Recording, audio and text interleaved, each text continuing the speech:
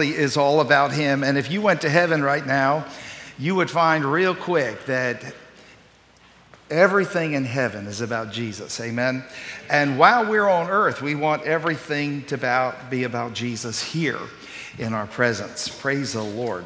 Good to see you in the house of the Lord today. And today I want to speak to you from the Word of God in Numbers chapter 11, verses 4 all the way through 34. Several things I want us to look at. One of my all-time favorite Old Testament characters, and there are many interesting, colorful characters in the Old Testament, but one of my favorites is Moses. In fact, he's an icon to the Jewish people. He's, in fact, in the book of Hebrews. The people of Israel had a tendency to put Moses higher than the angels and higher than Jesus. But the fact of the matter is, Moses was a mere human being, just like you and I. In fact, but I like him very much because of his humanity. He was frail, he was fragile, he was fallible, but he was used by God in a very great way. Now, that's why I like the story of Moses, because it reminds me that as incapable and as unable as I am as a human to lead and to serve God, there's great possibilities with the power of God's strength. Today, I've titled this sermon, 5 Things Every Faithful Servant Leader Must Forget.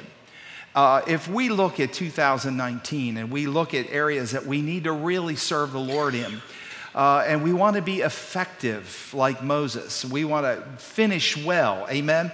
We want to do our job. And everyone who is saved, everyone who is born again and has been brought into the family of God has this awesome responsibility to serve the Lord. And we need to realize that we're going to be judged according to the giftings that God gave us to contribute to the body of Christ. And you can't go to heaven and say, well, I didn't do this because of her, or I didn't do this because of him. You're going to stand and give an account of the things that God has blessed you with, that your job as a believer is to contribute to the body of Christ. All of us are servants. All of us serve the King of Kings and the Lord of Lords. Moses had a tremendous task, in that he was to lead God's chosen people, and it didn't come easy for him. In fact, when God says, I want you to lead my 4 million slaves out of Egypt and take them to the promised land, Moses said, I can't do that. I can't speak. And he argued basically with God, says, I'm incapable. I'm just a shepherd guy. You know, Lord, you're asking me to do too much.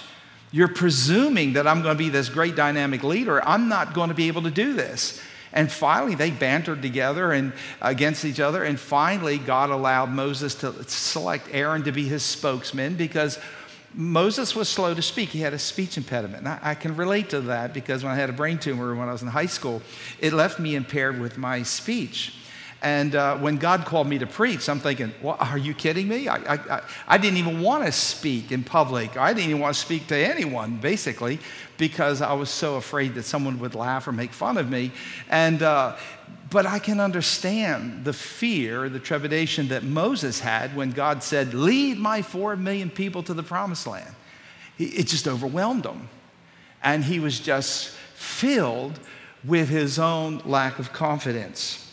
Now, if our knowledge of Moses was limited to Charlton Heston's portrayal of him in the movie called The 10 Commandments, we would be at loss to learn any lessons from him altogether. Because in that movie, as I've seen it, and I'm sure you've seen it, he's more than a man. In fact, he's bigger than life. And whenever Charlton Heston spoke, it was like this big bellowing voice. I'm thinking, that's not biblical. And you see that he was confident, but really the real Moses that we see in the Bible struggled with his own personal sin. He struggled with his own lack of confidence. He struggled with the task of being a leader, and he struggled with self-confidence. He had all kinds of things that that bird dogged him and just really pulled him down. So, and yet we see God uses him despite of all of his frailties. Moses was a great man, and he was a great servant. And when we examine his life, there's a lot for us to learn from this effective servant who God used greatly. And we're going to take a closer look, a snapshot into the life of Moses in Numbers chapter 11. And there are 5 things that we need to forget as being servants if we want to finish well for the glory of God. And Moses did exactly what he was supposed to do. He successfully led 4 million people out of Egypt, out of slavery, and took them to the promised land. And they were journeying through the wilderness on this way to the promised land, and there were many problems. Now, you got to remember that in Egypt, all of the Israelites had been slaves. Moses brought them out of captivity. He was in the process of leading them to this land filled with milk and honey, a land that would be filled with freedom and prosperity for the people of God, and they could come out of the ditch of slavery and rise to a place of a beautiful country that would honor and glorify God. So we know that the story took place between Egypt and the promised land, between A and B. This is the window of time that we see the lessons that God gave to the people of Israel, and also lessons of Moses. In fact, as they were traveling through the wilderness, God provided for them every day. God says, I'm not going to let your shoes wear out. He says, I'm not going to let you go hungry. In fact, God provided this special food called manna. We've never had anything like that, but this manna was little white bread, and it was filled with all kinds of nutrition for the human body to keep them strong, to keep them healthy, keep them from getting sick. And it was something that they ate every morning. They would go out, and the ground, like snow, would be filled with this sweet bread. And they would pick it up, scoop it up, and they would make manna stew out of it. They would make manna cakes, manna burgers, and they made manna casseroles like we do. And they made manna surprise, whatever that wants to be. And guess what? Over a period of time, after they ate all this manna, the people got tired of this manna, and they began to complain. And they begin to say, oh, if only we were back in Egypt and we could have meat. Oh, if we could have some cucumbers and garlic and onions and melons. And oh, we ate good. Even though we were in slavery and we were beat down, we sure ate good while we were in Egypt. And now we get nothing but manna. The people got tired of God's provision. And the Bible tells us that Moses became very frustrated with the attitude of the people. And he went to God in effect and saying, why are you putting me in this situation where I got to deal with these ungrateful people? And he says, I can't make these people happy. And Moses said, well, Lord, because you put me in this situation, I'd rather you just kill me and let me get out of my misery. And God basically told Moses, well, no, you need to change your style of leadership. And God told him, I want you to choose 70 men out of these 4 million people. And I want you to choose 70 men, and they will help you carry the burdens. And they're going to help you carry on this great work. And trust me, I will help you get through this. I will help you get to the promised land. And through this course of this story, Moses learned to forget 5 things that every effective servant, every coach, every boss, every parent, every pastor, teacher, church member, and every manager must always forget. Now, I want to speak to you about 5 of these things, and I'm going to go quickly through them. I know it's 11 o'clock, but we'll be done by 2. Praise the Lord. Aren't we spiritual this morning? Here we go. Number 1. No, we'll be done by 1:30. Number 1. Here are 5 things. Number 1, forget about winning a popularity contest. You need to forget, if you're going to be a servant for Jesus Christ, forget about being popular. In fact, notice what Numbers 11:4 and 6 says. Then the foreign rabble, I love how God calls the complaints of these people rabble. Then the foreign rabble who were traveling with the Israelites began to crave the good things of Egypt, and the people of Israel also began to complain. Oh, for some meat, they exclaimed. We remember the fish we used to eat for free in Egypt, and we had all cucumbers and melons and leeks and onions and garlic we wanted, but now our appetites are gone. All we ever see is this manna. Now, in spite of all the great things Moses had accomplished, there were disgruntled people in the camp. They were mad at Moses because they had to eat manna every day. They suddenly became nostalgic for the fish and the vegetables that they enjoyed in Egypt. And these people remembered fondly the food from Egypt. However, they conveniently forgot how inhumanely they were treated as slaves, how they were forced to do back-breaking work in the scorching sun, while the Egyptians sat in the shade enjoying the benefits of owning slaves. These people should have been thrilled that Moses took them out of that hardship of hard labor, what he had done for them. But suddenly, Moses now had become a target of their anger. You see, that's the way it gets at times when you serve and you work with people. There are many people who have an ungrateful spirit, and no matter what you do or how hard you work, there are going to be people that are going to say negative things about you. I have found this, pastoring in 40-some years, this is the number one complaint why people quit, why people walk away and they never come back and serve God again, is because when they get in to serve, there are people in the peripheral of the ministry who will criticize them, and even though they're doing the best work they possibly can, there are people in the peanut gallery that will just say all kinds of awful things and do terrible things. And we need to guard ourselves and remind ourselves that when you set out to serve God, it is not a popularity contest. God didn't call you to be popular. He called you to be faithful. He called you to do the work despite of what people might say. So forget about winning a popularity contest, because no matter what you do, there will always be disgruntled people to deal with. And all God's people said, Amen. I've learned in the ministry, you can't always make everyone happy. And some people will not understand the mission that God has given you. They won't understand your work. And you need to realize that no matter what you do, somebody's going to say something negative. And you need to pray for God's inoculation that you can ward off the criticism that comes your way. I was reading a blog the other day, and it was about Nick Saban. He's the coach for the Alabama University.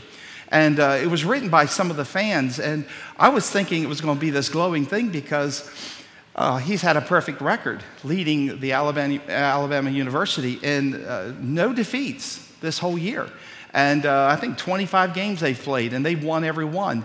And I was reading what the fans were saying. They didn't like his attitude. They didn't like his spirit. They didn't like his anger. When he would get mad during a game, he would throw his speaker off his head.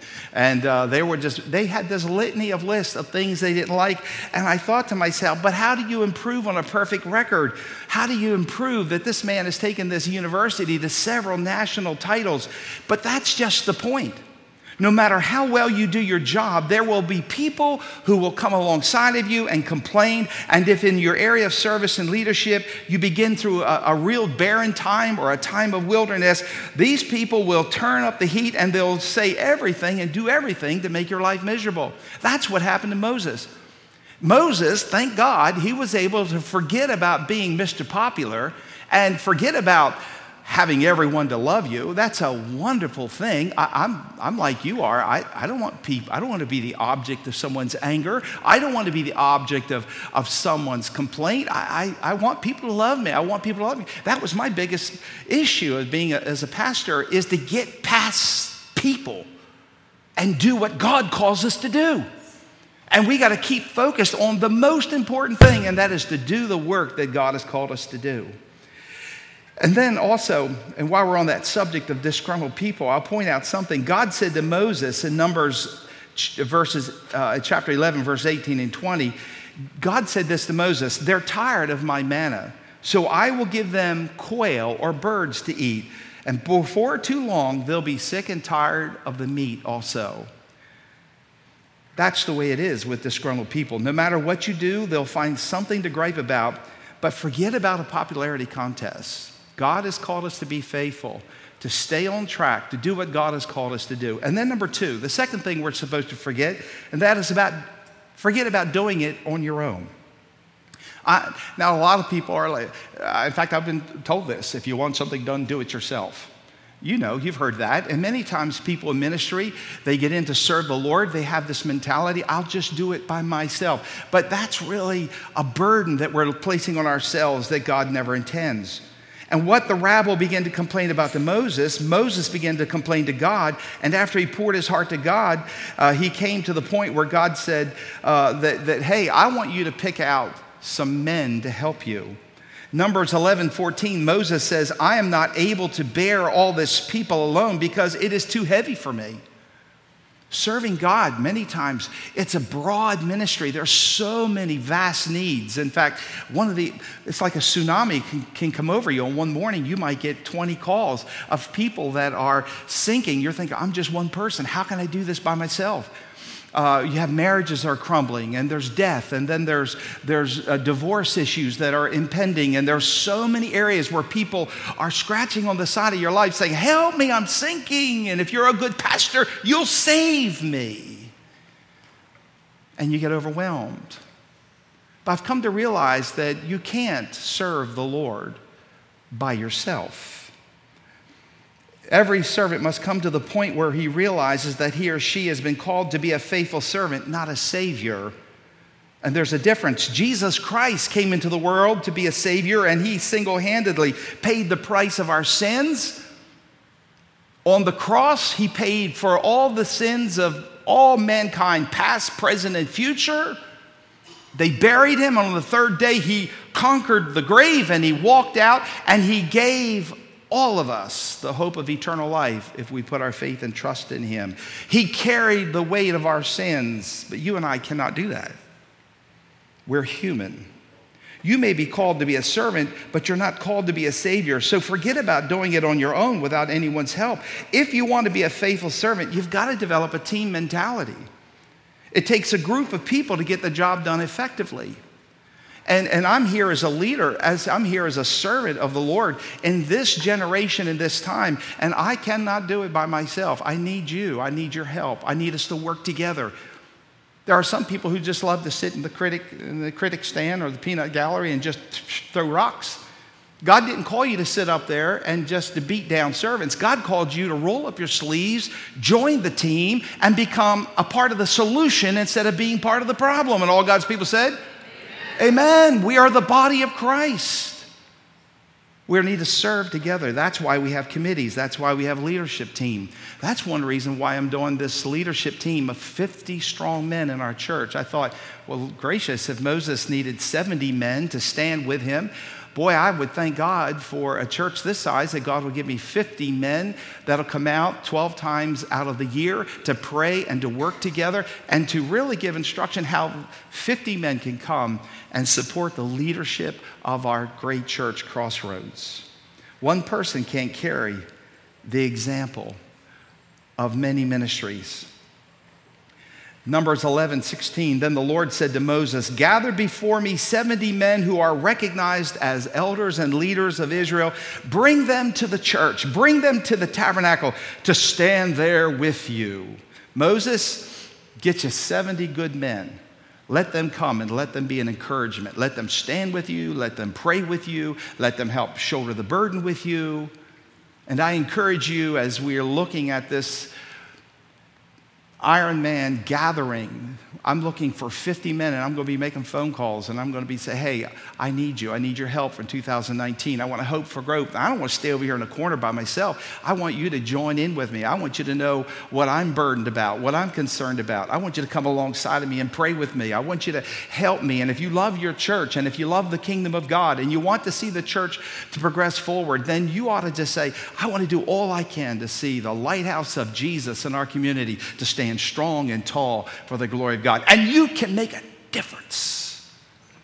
You can make a difference. And then number 3, here's the third thing you need to forget, and that is forget about giving up. In fact, Moses was pouring his heart out to God. He said something I find very interesting. Numbers 11:15, if this is how you intend this thing to happen, just go ahead and kill me. Do me a favor and spare me this misery. It's interesting. If this is how you intend to treat me, if you put me under this pressure of leadership and this thing is going to cause me to implode, just go ahead and kill me, Lord. Do me a favor and spare me this misery of leadership. Shakespeare said, uneasy lies the head that wears the crown. Do you know what Moses is saying? He's saying, Lord, I'd rather die than fail.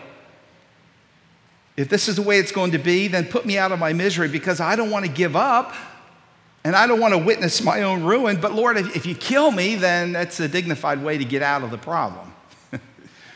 I was reading about Dr. Adrian Rogers. He's with the Lord now, but probably one of the greatest pastors in America.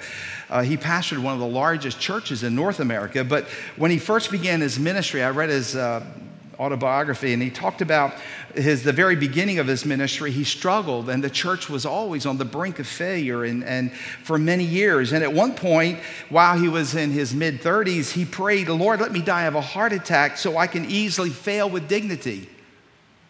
He had made up his mind, I can't quit. That would be a terrible sign to hundreds and thousands of believers. I can't quit, but Lord, if you kill me, I can get out of this. Absent from the body is to be what? Present with the Lord. He didn't want to quit, but he was beginning to wonder if he would ever succeed, and he decided he would rather die than give up. In the process, he learned a valuable lesson about the need for commitment in a servant position. If you want to be a faithful servant leader, you have to be committed to the task, and you have to be able to say, I would rather die than fail. There's no turning back. You can't quit on the Lord. If you quit, where are you going to go? To the world? The world's dying and going to hell. The world is lost. It doesn't have a mission. It doesn't have an eternity. We are the children of God. There are no retirement programs for the people of God. I was talking to my dad over the holidays, and he's going to be 98 years old this year. 98. My mom prophesied, your dad's going to be around that church toddling like an old man with his cane. He said, he's going to be 100 years old. Hey, he's only 2 years away from fulfilling that prophecy. He's 98, and he's still, and you know what he does? He's already, 2 years ago, he had a massive stroke. And he said, the Lord got me through all that. Every Sunday morning, he gets up, and he gets all his bones moving in concert. And he gets together, he gets a shower and gets dressed, and he goes to church. And he said, I want to take my class back, and he's been teaching his class. And he told Carlo, my brother-in-law, who's the pastor, he said, I want to preach more in 2019. And he's preaching, ministering, serving. He rides his bike. He exercises. Every time I'd see him, he goes, what are you doing about that weight? I'm looking at it. I'm looking at it and I'm praying about it. He always tells me, you need to take care of yourself so you be around a long time. I said, so Dad, how's the rest of your life going? But he's doing great. He's 98. He's not going to quit. He said, I'd rather just dying right with my boots on while I'm teaching the Bible. He said, I just want to be faithful. He's not going to quit. You got to forget about giving up. And there are times that every servant faces a situation in which walking away is the most attractive option. Sometimes I thought, but maybe it's good to claim mental insanity. You'll catch yourself thinking, if I could just wash my hands of this mess and get away from it once and for all, my life would be so much easier. And that may be true, but you'll be walking away from what God has called you to do. And something will come upon you that you didn't realize, and that is you lose the anointing when you walk away from what God has intended for you. He gives us power to be witnesses. He gives us power to function. But don't let the devil deceive you. When you walk away, you lose the reward, you lose the anointing, and you lose out your spiritual blessings. You just stay with the stuff. I like what Joel said this morning. Sometimes when we are in the fiery furnace, we can pray, God, just take me away. But we can't do that. We got to say, God, help me go through the fire. I love what the song that the praise team sang, Even If. I love that song. And then number 4, forget the meaning of the word impossible when you're serving God. Because many times we get overwhelmed with the impossibilities or the roadblocks of service. Notice what Numbers 11, 21 and 23 says. But Moses responded to the Lord. Remember, God says, give these people meat to eat. Give them meat. Moses responded to the Lord, God, there are 600,000 foot soldiers here with me, and you say I'll give them meat for a whole month? Even if we butchered all of our flocks and our herds, Would that satisfy them? Even if we caught all the fish in the sea, would that be enough? Then the Lord said to Moses, has my arm lost its power? Now you will see whether or not my word comes true. In other words, he was arguing with God. We're at an impasse. We can't go forward. I've got these naysayers. I got this disgruntled people, and I just feel like taking this job. And Moses was discouraged. When God told Moses that the people of Israel will be eating meat until they were more satisfied, Moses said, but Lord, there's not enough meat in the camp. Moses is looking around at 4 million people, and he looks at his little herd of animals and saying, man, we'll devour that meat. If we used up all of our herd, we'll devour all this meat within 3 days. And you're telling me that we're going to have meat for a month? I've got 600,000 soldiers who have huge appetites. There's no way we're going to make it. This is impossible. And that's probably a true statement.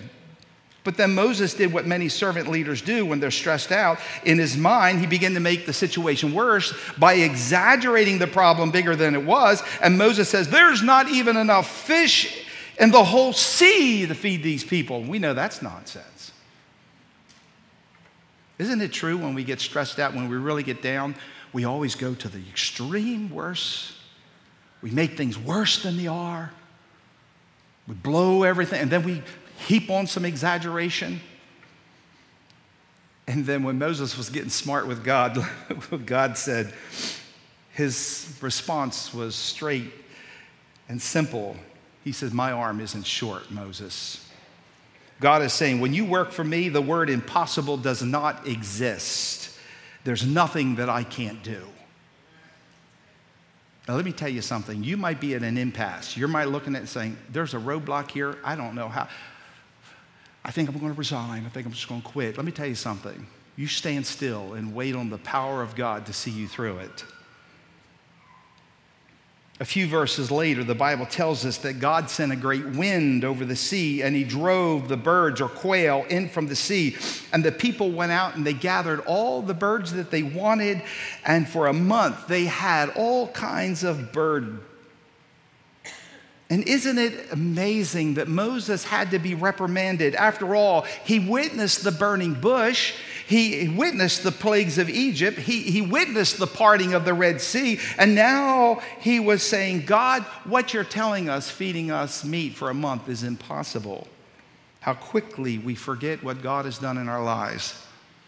It is a miracle that we are here today in the year 2019. It is a miracle by God's grace. He has sustained us, and we're here breathing and praising God.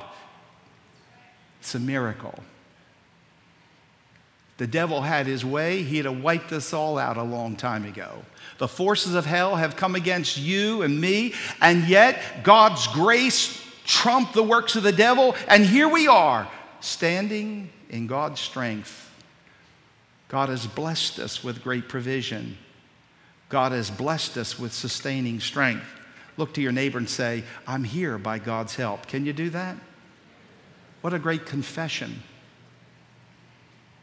Instead of forgetting what God has done for us, we need to forget the meaning of the word impossible, because when God is involved, no situation is impossible. That's what Jesus said to his disciples. With God, all things are possible. With God, there's no such thing as a no-win scenario. And then number 5, and then I'm through, and all God's people said, amen. Number 5, forget about settling your own scores. Forget about settling your own scores. Now watch what verses 33 and 34 says in the scripture. But while they were gorging themselves, these are all the critics. They were gorging themselves on the meat while it was still in their mouths. And the anger of the Lord blazed against the people, and he struck them with a severe plague, so that the place was called Kibroth Hattaavah, which means graves of gluttony, because there they buried the people who had craved meat from Egypt. When this rabble or complaints rose up against Moses and they complained about the food, they made God angry. They were not just rebelling against the ministry of Moses and the leadership of Moses. They were rebelling against God. God, not Moses, was responsible for getting them out of Egypt. May I remind you, God, not Moses, was directing them to the promised land. And may I remind you, God, not Moses, was providing for their needs during their journey. Moses had nothing to do with any of those things. This was the act of God. And when they complained, they incurred God's wrath. The people of Israel went out to gather quail, and they began to eat. And the Bible says that it soured in their mouths. By the way, I recommend you to mark these verses in your Bible and read them to your children the next time they complain about what they eat for dinner. You see, the more important lesson for us to learn is that God will settle his scores. The lesson is not that God will kill off all your complainers. The lesson here is that God will settle his own scores, and it's not a servant's or leader's job to get revenge. And there are so many people get bitter. They get obsessed about maybe one thing someone says, complaints. Dr. Lee Robertson, who was a great pastor of the Highland Park Baptist Church, who was chancellor of our school, or had graduated from Temple University, he'd always say, don't give attention to criticism and don't give attention to praise. You focus on the work God's called you to do and finish your job well. I can't tell you how many times that stayed with me. There will be people that will praise you one day and they'll crucify you on Friday night. You know it? But you know what? We're not here to please people. We're not here to make people happy. We're here to fulfill the purpose and the plan of God. And when you embrace that magnificent principle, you will stay the course and you'll finish your job well. Moses didn't seek revenge. That's why he went down as one of the great heroes. He never did seek revenge. Moses didn't seek revenge. He let God take care of the situation. That's why the Apostle Paul says, dearly beloved, avenge not yourselves. Neither give place unto wrath, for it is written, vengeance is mine, I will repay, saith the Lord. He's saying as a servant leader, you got to be big enough to treat your critics with kindness. Forget about settling the score. That's God's job. He'll take care of it. Trust God with the people around you and concentrate on fulfilling the work that God has called you. That's what being an effective servant comes down to. Recognize that this is God's project. This church, Crossroads, is God's. I'm just a manager. I'm just a conduit that God placed here as a pastor to shepherd the people of God, to lead our church, to get his ear, and to get his heartbeat for the mission of this church. And it's easy for me to, and I get letters, I get quacky letters and hate mail. I get that. And I've learned, in fact, when it comes, I've learned just to tear it up. If their name is not on the bottom of the letter, I don't read it. Because I'm not going to listen to some coward's rant. I'm not going to. I'm going to do what God called me to do. And you might love me, you might hate me. The fact of the matter is, what's relevant is me doing the job that God called me to do, and you do the job that God has called you to do. Join forces, and for God's sake, for the kingdom of God, let's see the work of Jesus Christ go forward. This is why when it comes to ministry, there are so many things we have to forget. We have to forget about being popular. We have to forget about doing it on our own. We have to forget about giving up because we're called to a lifetime work. We have to forget about things that are impossible because with God, all things are possible. We have to forget about getting revenge. Don't worry about people. Get past people.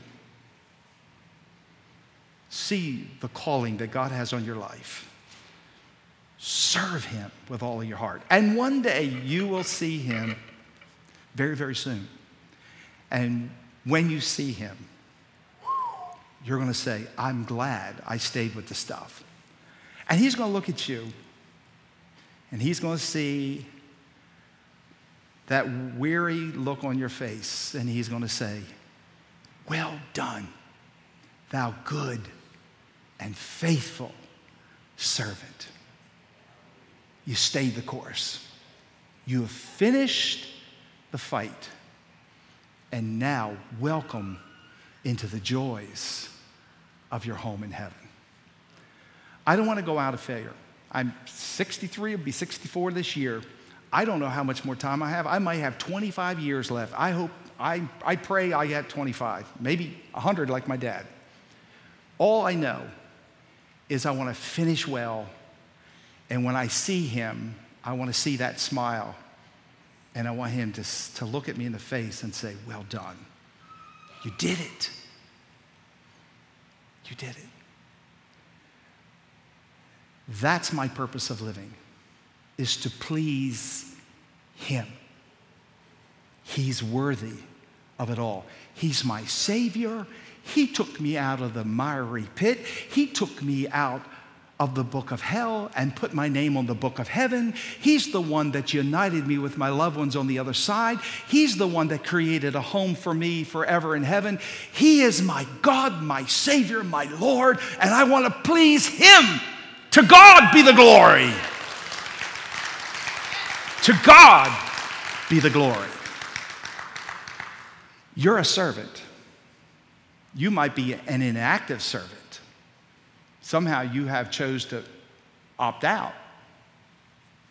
There is no opting out. Your day's coming.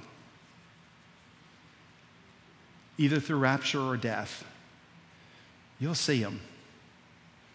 Don't go out with a lukewarm, indifferent, inactive Christian life. Serve him. I don't care what kind of corner in ministry you have to pick up and carry. Pick it up. Do something.